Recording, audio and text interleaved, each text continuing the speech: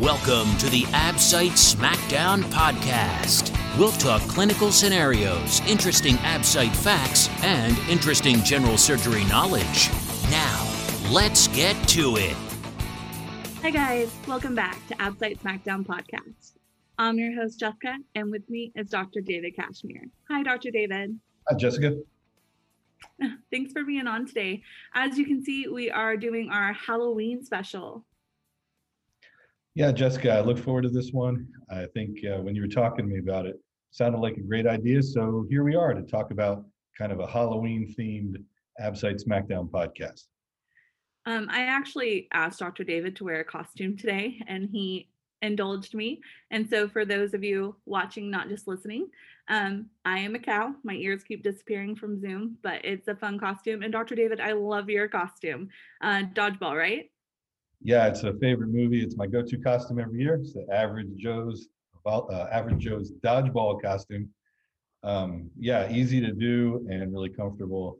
And so easy to wear on the show while we talk about the top 5 darkest surgical facts. Right. As Dr. David said, that is our podcast this week, top 5 darkest Absite facts. So how we came to this is, if you're a regular listener to our show, you will have heard a couple podcasts ago, we were talking about surgical mistakes. And Dr. David told us about Schadenfreude, which is dark joy, and how you can get dark joy from other people's mistakes. And I just really loved that word and thought about what it meant and how appropriate it is for Halloween. Yeah, and I think you picking up on it with wanting to talk about the top 5 darkest surgical facts was kind of a really great idea. There are plenty of interesting sort of dark or sort of, sometimes people who aren't in the surgical field may even say creepy surgical facts. And so bringing those together today, I think will be really fun. Yeah, I'm excited. So let's go ahead and get into it. The Absite Smackdown podcast. Visit the Smackdown at absitesmackdown.com. So number 5, one of the things that's always been most interesting to me is how quickly the hepatic remnant can regrow after major liver resections, especially obviously non-cirrhotic patients. It's really interesting. Hepatocytes to begin with are interesting. They have multiple nuclei often, and you see a lot of phosphate used in this process. There's a DNA replication that's going on, and that really is sort of a phosphate sink as these cells come back. So it's sort of this really interesting, unusual fact to me that the hepatic remnant can regrow, and things like transarterial catheter embolization, TACE, take advantage of a similar thing. And it's just so interesting to me. So that's number 5 today for us, this rapid regrowth of the hepatic remnant after major liver resection. Okay, Jessica? Well, that's interesting to you, but kind of creepy, especially, when you think about the fact that the liver regrows itself. And it definitely ties in with this slide choice of mythology and having the liver eaten out and regrowing over and over for ultimate punishment. It's super interesting. Yeah, that's the classic Prometheus punishment, where sort of stole fire from the gods. And this is all my memory. Pardon me if I don't have it spot on. It's been a long time, but I'll tell you, what a punishment to have liver constantly consumed, and then, of course, only to regrow. And it turns out liver really does that. So like you said, this is number 5 on our list, rapid liver regrowth of the remnant. And I know, like you said, Jessica, you find it kind of creepy. I do. It reminds me a little bit of Silence of the Lambs, where he's like, oh, I ate his liver with fava beans and a nice Chianti. What a movie. Yeah. So number 4, Jessica, take it away. Okay. Well, this one, I wouldn't say this is creepy, but it's super interesting. Incomplete gut rotation. And Jessica, just like you were saying before, as we go through embryology, the gut actually forms and herniates out through the umbilicus early in gestation, about week 6. So just to clarify, because I know we talked about it a little bit ahead of time, and I know you'll have plenty more to say about it, but what's super interesting is the gut herniates out, uh, rotates 270 degrees, at least it's supposed to, and then returns to the abdomen through that umbilicus, and then the area closes out. Except when it doesn't, when patients get omphalocele or something similar, or the rotation is incomplete, even though the gut returns, and they're left with a non-rotation or incomplete rotation or malrotation, a bad one, that can be symptomatic. And they end up with a LADS procedure when they're pediatric patients who have that, and that's all covered, of course, in the book. And interestingly, I've seen 2 patients who make it to adulthood, and that caused me to read approximately 1% of adult patients have some type of non-rotation. And not just patients, I just mean people at large. So it's super fascinating and super interesting to me that there are people walking around who never even come to the hospital, but a percentage of the population has this non-rotation of their gut. So I just was really excited to share it. Didn't mean to jump in there for you. But No, I mean, it's okay. So what, just as a side note, what happens when an adult comes in and they were unknowing of this and they have this issue? What do you do? Well, interestingly, I've seen this in 2 patients, and one patient of mine was 70 years old, 70 years old, came in with a partial small bowel obstruction, and originally 2 other surgeons were working on him, and he'd had previous surgical procedures at a very large, famous institution, and they placed tubes in him, including a gastrostomy, stomach tube, and an ileostomy, and a jejunostomy, a jejunal tube.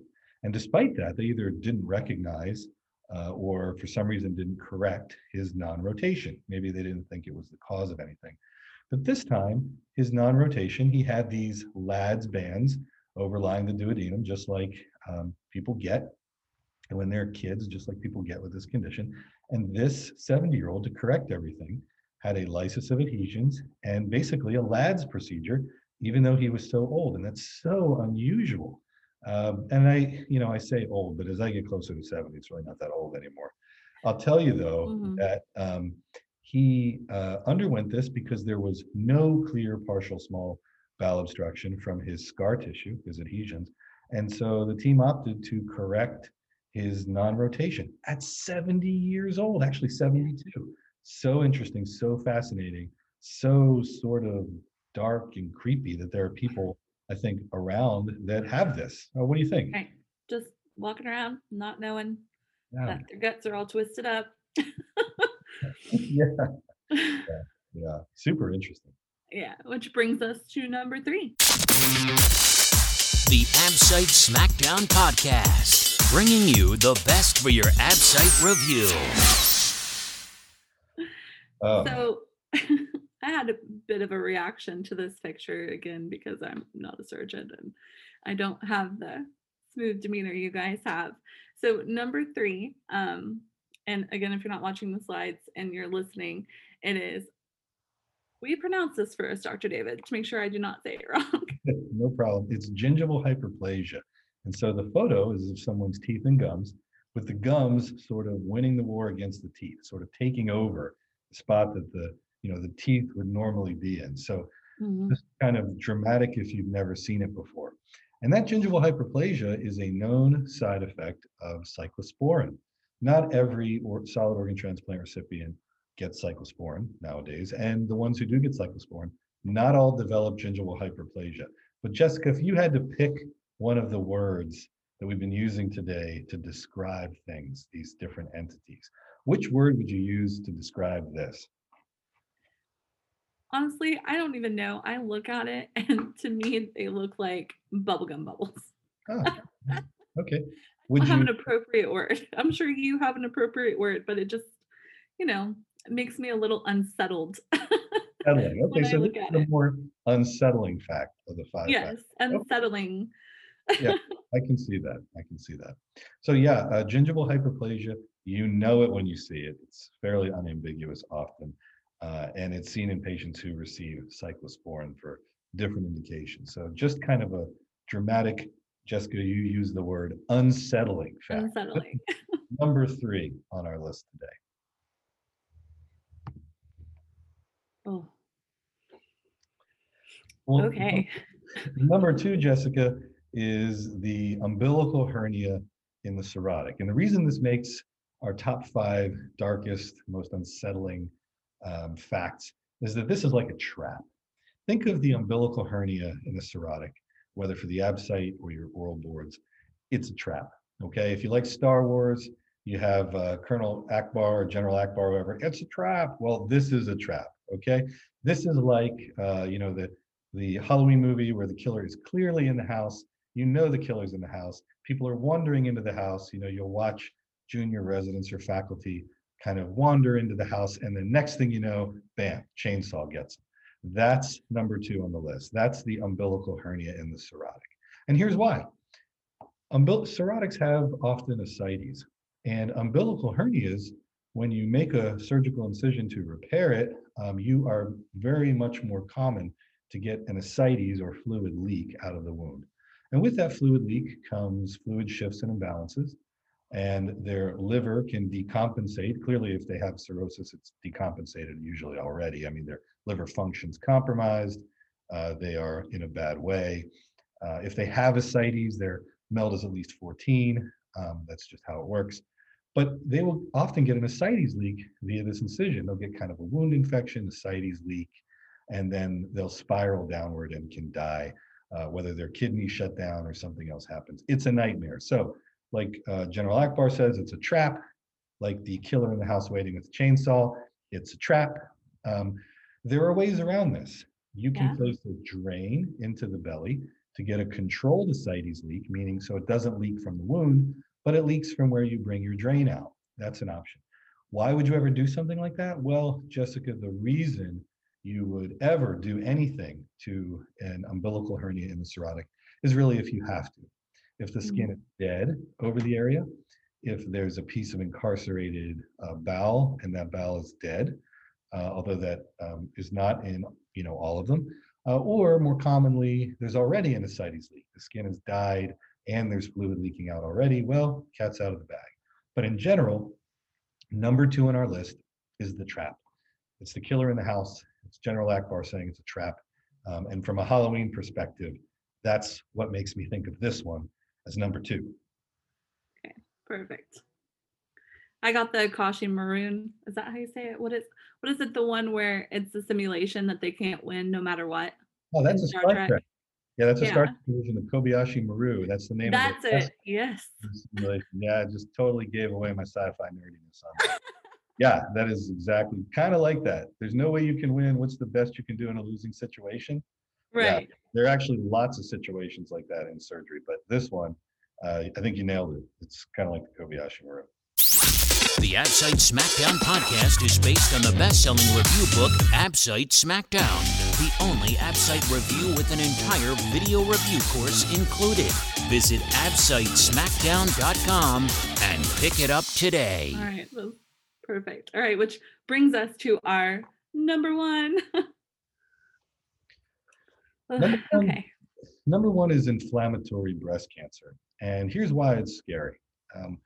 Inflammatory breast cancer, Jessica, can look like a lot of other stuff.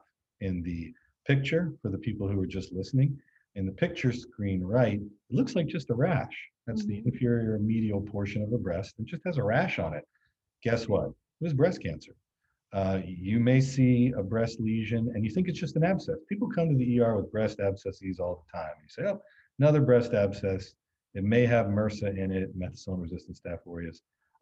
It looks like an abscess. Well, guess what? It may not be. It may be cancer. And you always have to have that in the back of your mind when you see these people. That inflammatory breast cancer looks like an abscess. And what you do for it, typically, there are different approaches. One common one is antibiotics for a couple weeks, see in the office very quickly, impress upon the patient that they need to go to the office, there is a cancer risk, and they need to be followed for that. And then after a certain set time, a brief set time, if there is no improvement, the area needs, or if there's improvement but it doesn't resolve, the area needs a punch biopsy to check for invasion of the dermal lymphatics with cancer cells. And the hint here is it doesn't resolve with antibiotics or improve. It doesn't completely get better, but really it's index of suspicion. You have to be thinking of it. This is a scary one because of what it looks like, which is just such a common thing, breast abscess. or skin rash. So number one, the reminder that inflammatory breast cancer masquerades like a lot of things, and you have to be sure close follow-up with a punch biopsy is done if there's any question. So what do you think, Jessica? Well, I think breast cancer is just scary regardless, and it could have taken more than one spot just for the fact that it doesn't metastasize the way that most cancers do. Like, it doesn't go straight to the nodes, it can just go anywhere. And so for me, that is a super creepy, scary part of just breast cancer, period. Let alone, oh, I have a rash on my chest. Oh no, that's cancer, girl. No. That's terrifying. Breast cancer metastasized in this orderly process, that it went from lesion to the pectoral nodes, and then it kind of went beyond that. And just like you said, it doesn't seem to do that anymore. There's the Fisher model of breast cancer that seems to say, no, you'll have it just in different locations at different times, without regard to what the nodes are. So you really nailed it. It's scary, period. Yeah. Just number one spot all around. Save the tatas. All right, guys. So that was our top 5 darkest surgical facts. If you have any questions or any comments, you can always email us at info@thehealthcarelab.com. And just to go back over them really quick, Dr. David, hit us with those top 5. Sure. Number 5, hepatic remnant regrowth. And just how interesting it is, the liver can regrow, and the history of some of the punishments that included having the liver eaten by a large bird and it regrows. Super kind of dark, but a dark surgical fact. Number 4, incomplete gut rotation. Yeah, about 1% of people are out there walking around with their guts returned to their abdomen, but improperly rotated. And that can manifest late, although usually it's asymptomatic, which is how they made it that long. Number 3, gingival hyperplasia of cyclosporin. Jessica called this one creepy, and it is creepy. I encourage you to watch the video version of the podcast if you haven't, just to see how impressive this gingival hyperplasia of cyclosporin can be. Number 2, umbilical hernia in the cirrhotic. This one is a trap. This is the killer in the house in the Halloween movie who has a chainsaw who's waiting on you. The answer there is don't repair it unless there's a leak from the area of ascites already, or the skin's already dead, or there's a piece of bowel in it that you're very sure is dead. And the reason why is cirrhotics will decompensate often post-repair. If you do have to do a repair, options include placing a drain so that you get a controlled ascites leak rather than an ascites leak via your wound. And then last, and Jessica said breast cancer could have taken up more than just the first spot, but number 1 on the list, inflammatory breast cancer. And the reason it's so scary is that inflammatory breast cancer looks just like a breast rash or abscess. And I can't say enough about how this one is really kind of like a masquerade ball, how it's people wearing a mask but belying, but that distracts from the underlying truth that you have breast cancer here, not an abscess. So the answer is close follow-up, antibiotics early on, impress upon the patient that they really need to be seen very quickly. And then if a lack of resolution, complete resolution, or any question, they get a biopsy of the area. So those are the top 5 darkest surgical facts for this Halloween. Thanks, Dr. David. Thanks for being on the show. And again, guys, if you want more info or just want to follow us, go to absitesmackdown.com. On Insta, you can find us at Daily Absite Facts. On Facebook, we're at Absite Smackdown. Twitter, at Absite Smackdown. LinkedIn, at Absite Smackdown. YouTube, the Absite Smackdown channel. And starting this week, we're going to be on TikTok at Absite Smackdown. Follow us on our podcast on iTunes, Spotify, Stitcher, SoundCloud, anywhere you want, you can find us. And guys, remember, hashtag Absite Smackdown. Thanks for listening to the Absite Smackdown podcast. Visit us at absitesmackdown.com for more great Absite facts.